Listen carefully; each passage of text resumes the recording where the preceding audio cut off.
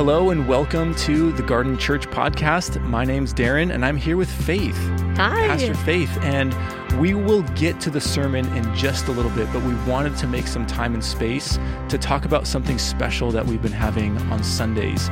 And it's a new song that Pastor Faith, you and your husband Josh wrote, and we've shared it with our community. Tell us a little bit about it. What's the name of it? And where did it come from?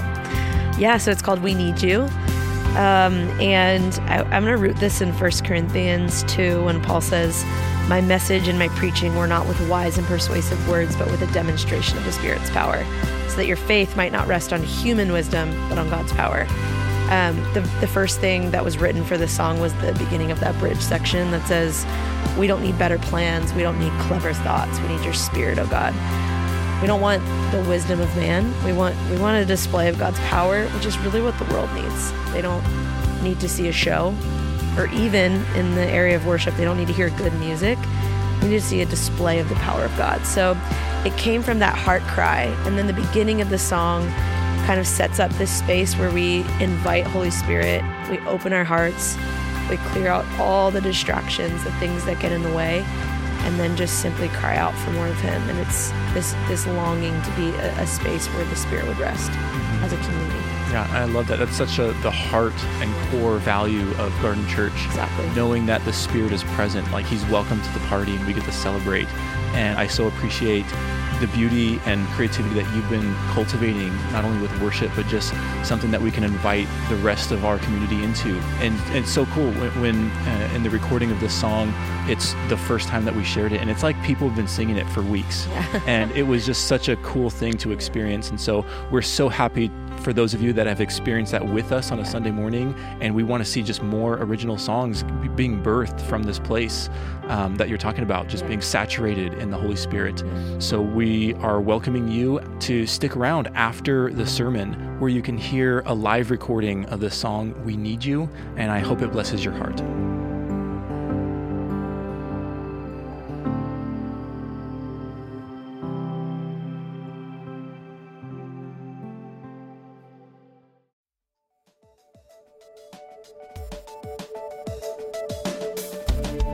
Welcome to the Garden Church podcast. The following message was previously recorded at the Garden Church in downtown Long Beach, California.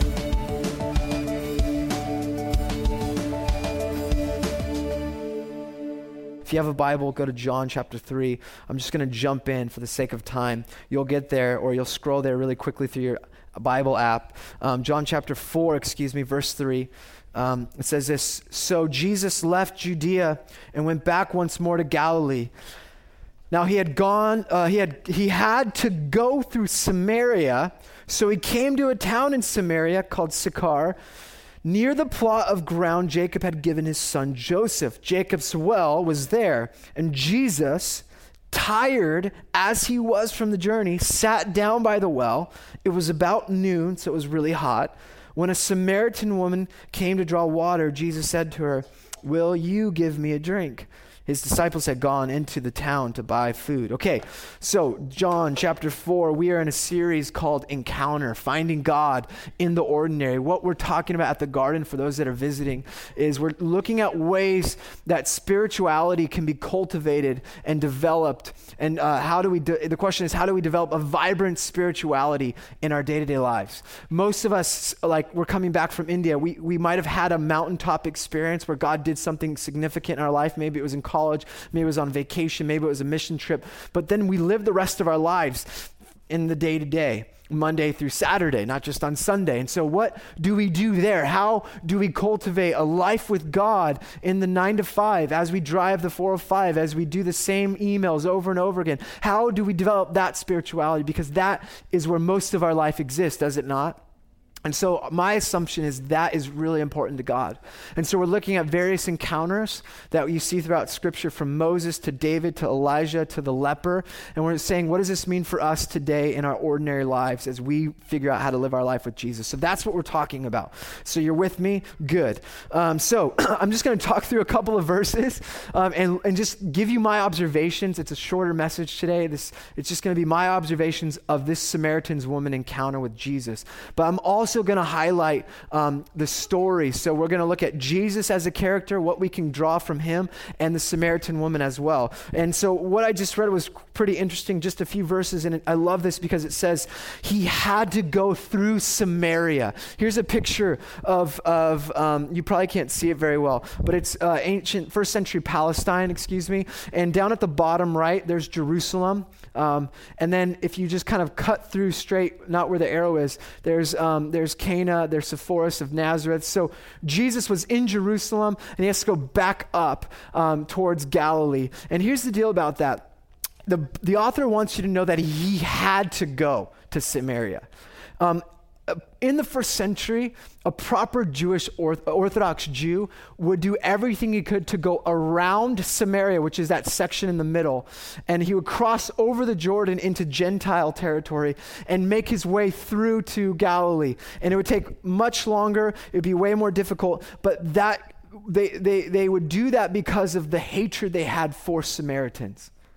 The Jewish community despised Samaritans. In fact, there was a rival that was ancient rival of a few hundred years. What happened was the northern part of Israel was conquered by the Assyrians, and they deported a bunch of Israelites from the north, and then some of them stayed there and married the women, the Israelite women. And what happened is they produced a different type of breed. That's what some rabbis would say. They created the Samaritan race, half Jewish, half Israelite, half Assyrian.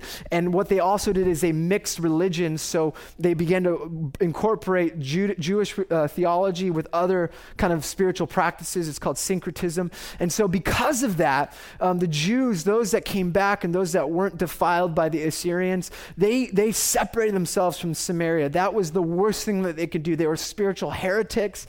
They were a half-breed of Jewish people. They just hated each other. And so the worst thing that you could be called in the first century by a Jew was a Samaritan. It was a derogatory word. So by all means, Jesus should go around the Jordan and not enter into Samaria, but he has to go, and he goes through Samaria. And what you also need to know is that there's an ancient debate, and this is so exciting for me, the nerd, but some of you won't care.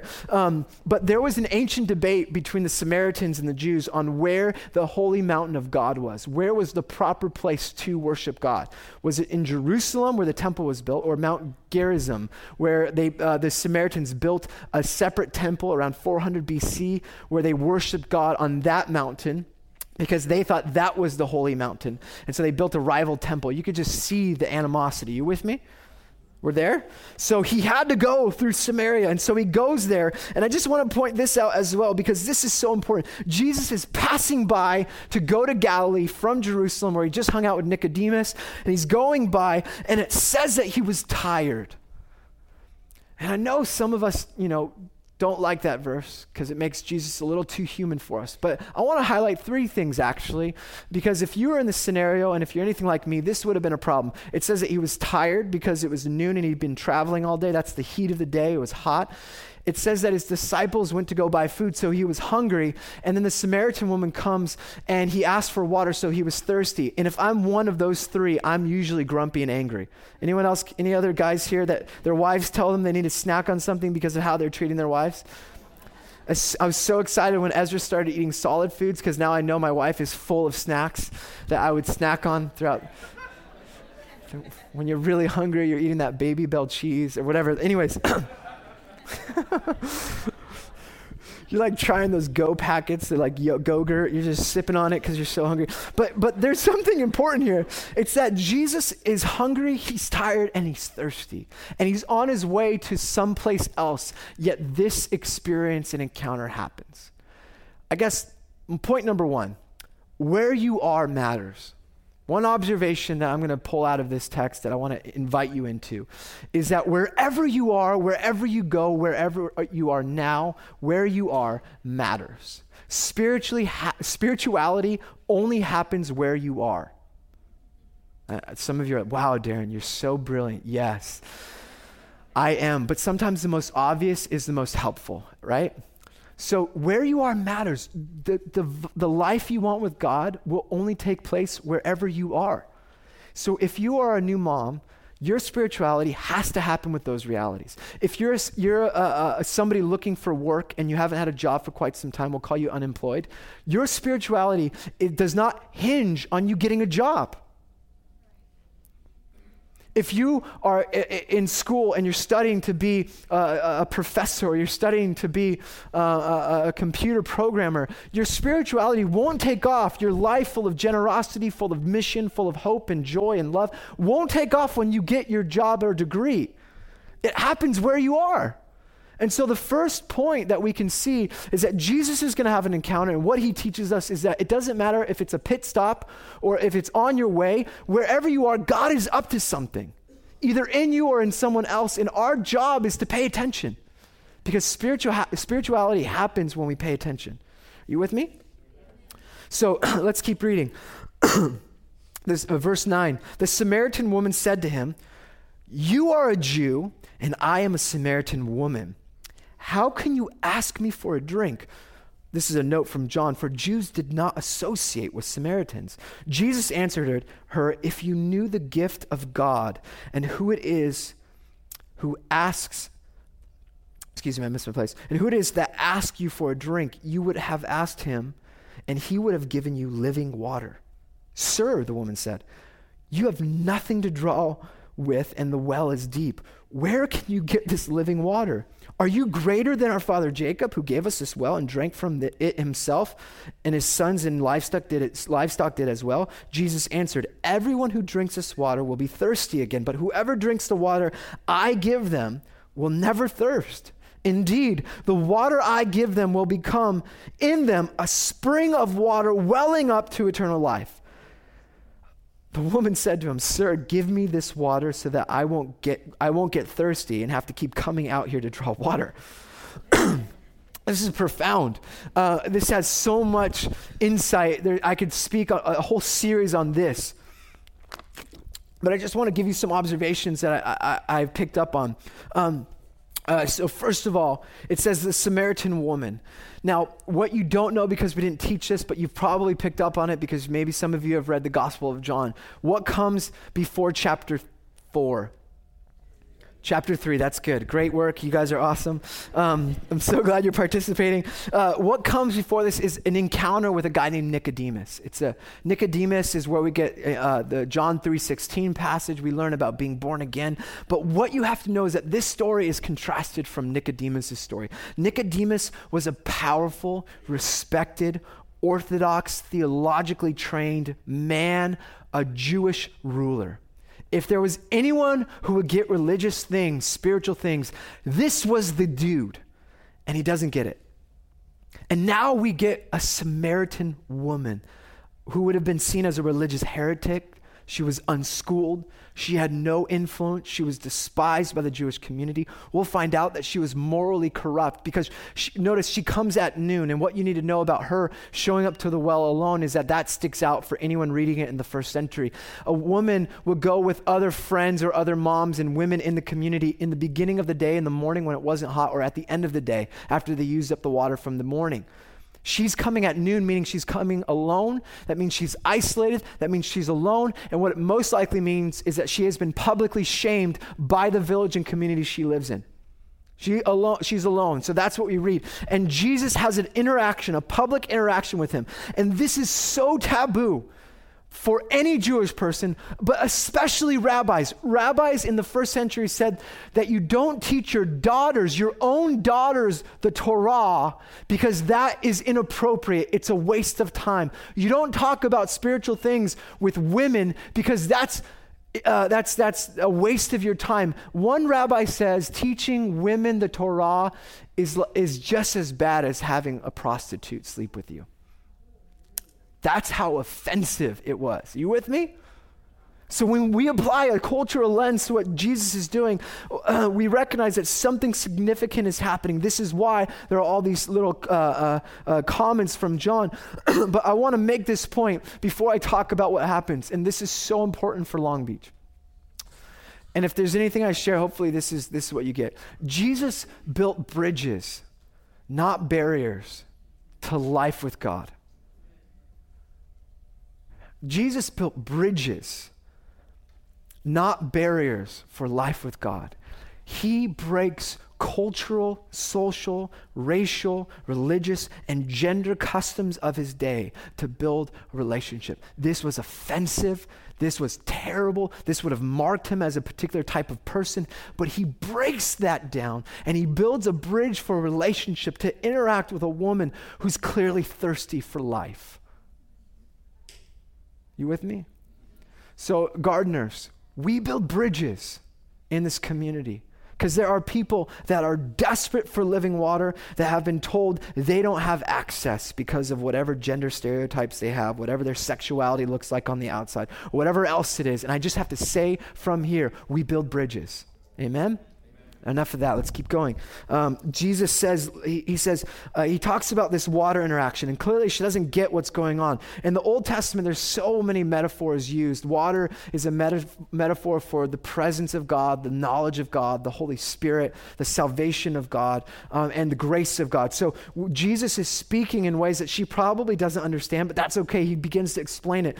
And he talks about this wellspring of water that welling up to eternal life.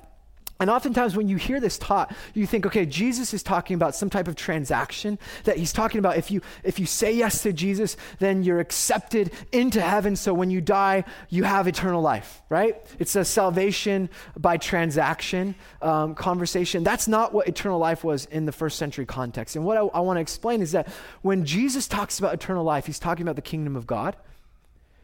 When Jesus talks about eternal life, he's talking about a Jewish concept for what the life that is really life looks like. The blessed life, the righteous life, the life the way God intended it to be in the first place. This is what we come to understand eternal life to be. Jesus is referring to a life that can be experienced here and now.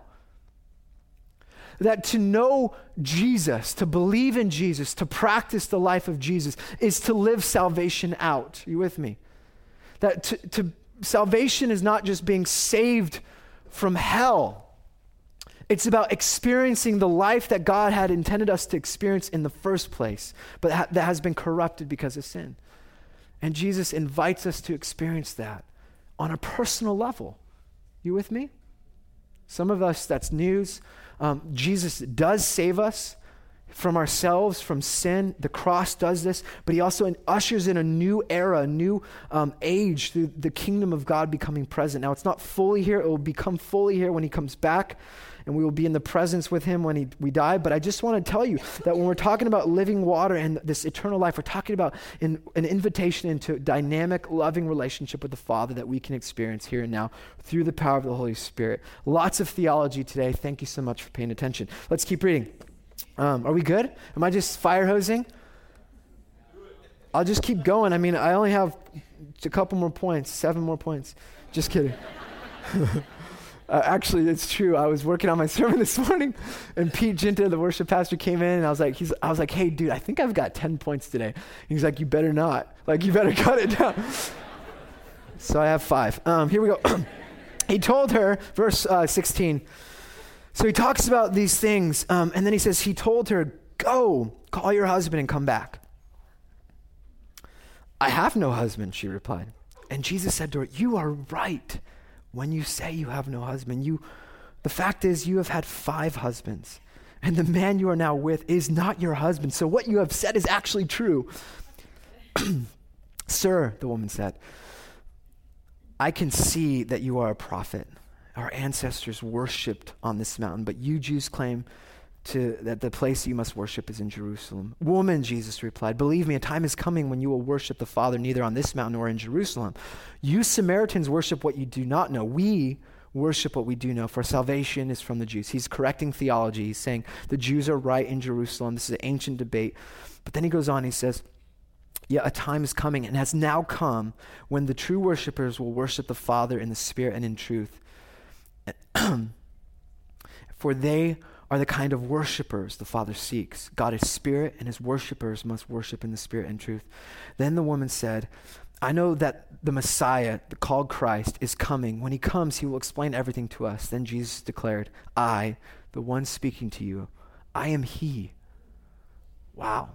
So a couple of things to highlight. First, a theological debate. He does he does recognize, so what does it mean to worship in the Spirit and truth? A couple of things. First of all, he's now saying that in the Old Testament and kind of first century, even to this day, if you go to Hindu cultures, there are gods over geographic locations. They believe that the Spirit dwelled in a physical place. And so for the Jews, the presence of God was found in the temple in Jerusalem. For the Samaritans, the presence of God was found in their temple in Mount Gerizim. And so he's saying, look, the Jews are right with where it is, but that no longer matters. God is spirit. He transcends the physical. And what I'm looking for are people that recognize the Father through the Son, and you'll worship wherever you go, because wherever you go matters. With me? Spiritual stuff, spiritual truth. And then he kind of addresses that, but then he responds to the request for water, to her request for living water. He says, hey, go get your husband. Is that an odd question? It's an odd question. And here's what I'm going to insert into this. So this is me thinking, but I believe this is what the scriptures teach.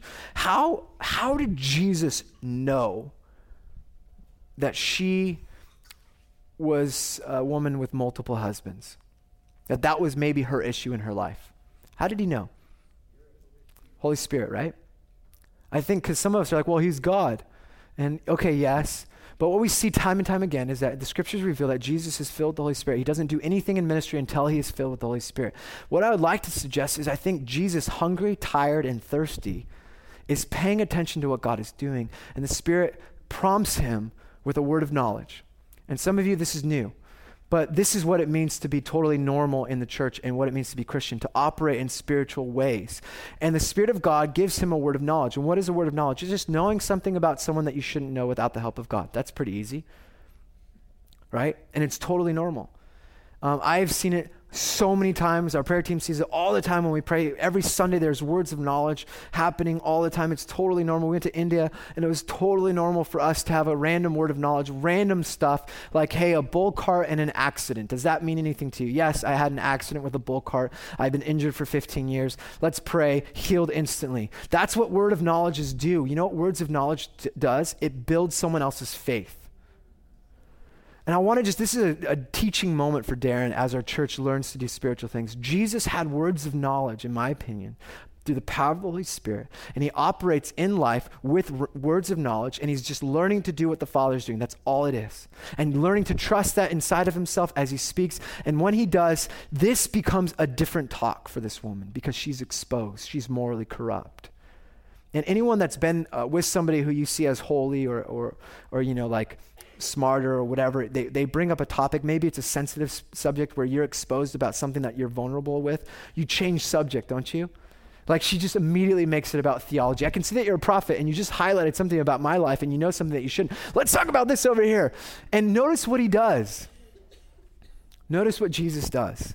He uses this gift through the Spirit not to shame her, condemn her, or place blame or tell her she's living the wrong life. Instead, he invites her into a greater story. He invites her to know that he is the Messiah. He doesn't tell this to Nicodemus, a man with all this power and prestige and knowledge. Instead, he tells it to a morally corrupt Samaritan woman. He's the Messiah. That's pretty powerful if you look at the story between the two contrasts. So point number 3, this observation, because we don't have much time left. Love is always evangelistic. I hear this all the time. I'm going to speak the truth in love. Okay, I totally get that you're speaking to the truth in love out of context. The only way to speak truth is to be in relationship with people. Can I just say that from the stage? That love does not have a disclaimer attached to it. And the goal isn't evangelism. The goal is love. And as a result, evangelism happens. This woman becomes somebody who will go and tell the rest of her community about her experience. And what I want you to see is that Jesus now highlights her issue, her sin issue, her thirst, her brokenness. Let's just think about a woman who's been married 5 times. What type of longing does she have in her spirit, in her heart? What type of pain did she experience from maybe abandonment, from betrayal, from loss, from missing out? Maybe she doesn't have any kids. We don't know. But Jesus doesn't highlight the pain. He enters into the pain. And he invites her in to have a relationship with him. I am he. I am the Messiah. He doesn't do this to a Jewish context because it would have been so controversial with their interpretation of what the Messiah was. But he does it in a Samaritan context, which is really significant because we'll see the Samaritans grab onto him, and it says later on in the passage that a ton of people come to know Jesus. But Jesus enters into her story, into her brokenness, to her isolation, to her pain, and meets her where she's at. She's thirsty for life, and he says, you will have eternal life and never thirst again. Is that good news? It's good news. Fourth point, and this is, again, I'm just giving you my observations because I was just going to come out here and tell you what I thought. Jesus is water for the thirsty, not wine for the connoisseur. Jesus is water for the thirsty and not wine for the connoisseur. Jesus is interested in the morally corrupt and the outcast and the bigoted and those with failed marriages, 5 times divorced, those that have no spiritual clue in their body. And he's interested in them. And I just have to call this out. I felt I needed to share this, that there is a growing industry in the church today that has become a modern Pharisaic parasite. We've created pious walls of religious superiority, keeping those that need Jesus far from the well of life. We've created a class system of connoisseurs. We can shop at churches, we can dabble in podcasts and religious leaders, and we can download our favorite worship bands like a commodity, all the while missing the very essence of the gospel, which is called into the dark places to save the lost and hurting and marginalized. This is a movement of beggars, and we are to give water out to thirsty souls, not pass out wine for palates, but to those that are dying of thirst. Jesus is water for the thirsty. And at the end of the day, when you experience this Jesus, then when you've tasted and seen that the Lord is good, when you've experienced the real resurrected Savior of the world, then your life, you know that life is empty without him and that all you have is him. And when you know this story, then your life and your story gets hijacked by that great story. And you can't help but tell your story to other people and testify the truth of what Jesus is in your life. And when that happens, your story becomes an invitation for others to experience God. Because what we see is that at the end of the chapter, it says this, verse 39, many of the Samaritans from that town believed in him because of the woman's testimony. He told me everything I ever did. So when the Samaritans came to him, they urged him to stay with them, and he stayed 2 days. And because of his words, many more became believers. They said to the woman, we no longer believe just because of what you said. Now we have heard for ourselves, and we know that this man really is the Savior of the world. This is what happens when you have an encounter with the resurrected Jesus Christ. There's so much to do in this passage. There's so much to preach out of this passage about eternal life, about the living water. But I want to end here with the point number 5. And this is probably the most important point for us, that your story or your testimony opens the door for others to experience God in their own life. And I have to preach this part because the generation that is the millennial generation that's kind of being exposed to the church life, that's stepping out into the world, you have to recognize this, that we are no longer going to be convinced of proof that Jesus was raised from the dead. We no longer want proof about whether creation was 6 literal days or eons and born with evolution. That's not important as much to this generation as it was to previous generations. I'm not saying it's not important, but I'm saying what people are hungry for is that you can invite them into the story that you've experienced, that all you do is show them what you've already experienced in your life. And you could just say, I was once blind, but now I see. I once couldn't hear, but now I hear. I was once lost, but now I'm found. Come, experience it for yourself. This is the gospel.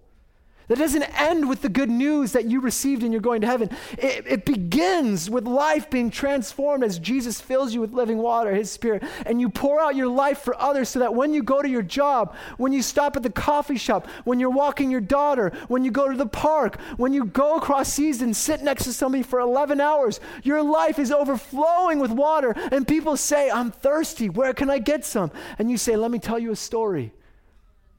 You can have it right here. This is what happens when you encounter Jesus. Shall we pray?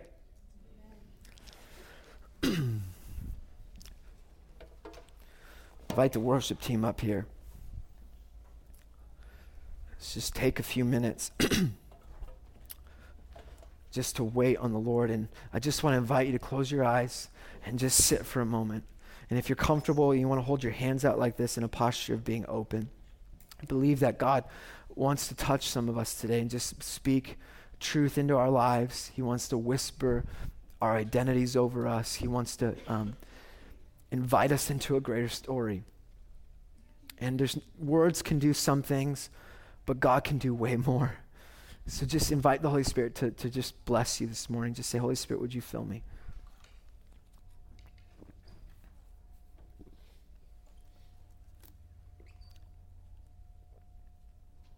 Holy Spirit, would you fill me this morning? It says in Ephesians 5 that when the community of God comes together, it says that to be filled with the Spirit. And the verb is a continual present tense, and it means to be continually filled. So every time we gather, we're just inviting the Spirit to fill us.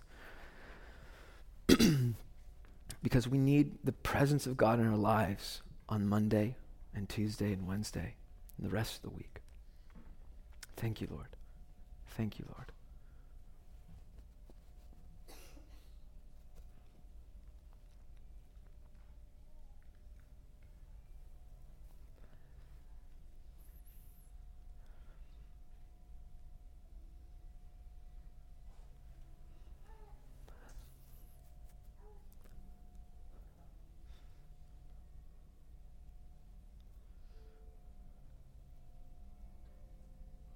Thank you, Lord.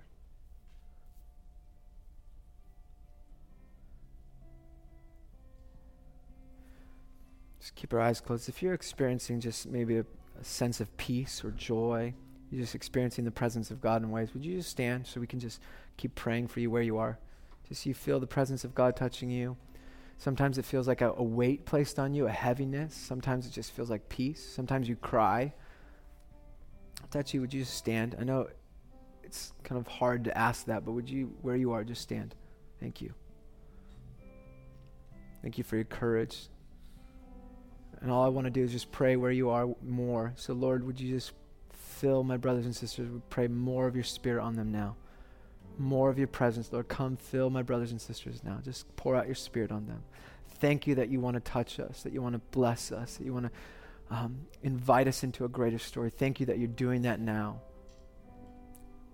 That we want to worship you in spirit and truth, and we do that through proclaiming that you are the resurrected Lord Jesus, and that you pour out your Spirit on the church to continue the ministry and life that you lived and live now. Thank you, Lord. We just pray more.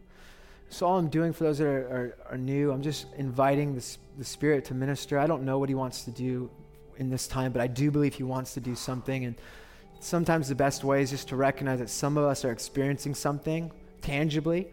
Some of you might say, oh, that's just emotionalism. It's not. Sometimes it is, but we'll take whatever's there because we just want God to show up and do his thing. So we're asking God to pour out his Spirit more. I want to pray for a couple of things.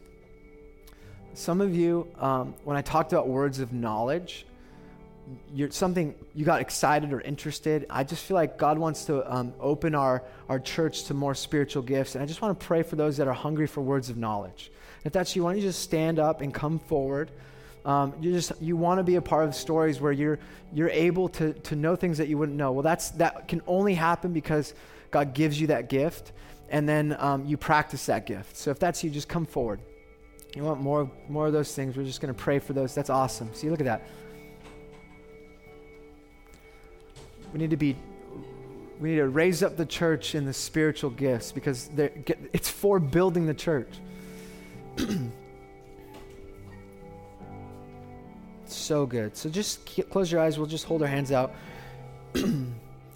Lastly, if you're here and you don't have to stand up, but you can come and see me, and you just feel like you're the Samaritan woman, I want you to come and see one of our prayer team members, preferably a woman with a prayer tag. and just say, I just feel like that. I just sense that there are women here that feel like, as Anessa was sharing, that that's their story as well, that they've kind of been pushed aside, they've been pushed to the back, yet there's a voice inside of them that God wants to release. I want to pray for you as well. So Lord Jesus, would you just pour out your Spirit now? Thank you, God, that you're a generous God. It says, how much more will the Father give the Holy Spirit to those who ask? So Lord, we ask for your Spirit to fill us, for the gifts to be poured out, for the building up of your church. In your name, amen. All right, we're going to have our prayer team come pray. Can we all stand together? And if you're up here, just stay here. We're going to take a few minutes and pray over you. Don't leave until somebody lays a hand on you. The rest of us, we're going to sing some songs. If you want to stay, we'd love for you to stay, but I'll officially close our time. In the name of Jesus, be blessed. Live a vibrant life wherever you go. Be empowered by the Spirit to do the things that Jesus invites you into. It's through his power, because we need to take water to the thirsty. Amen? Have a great week. Thank you, guys. Thank you for listening to the Garden Church podcast. For more information about the Garden Church, visit thegardenlb.org.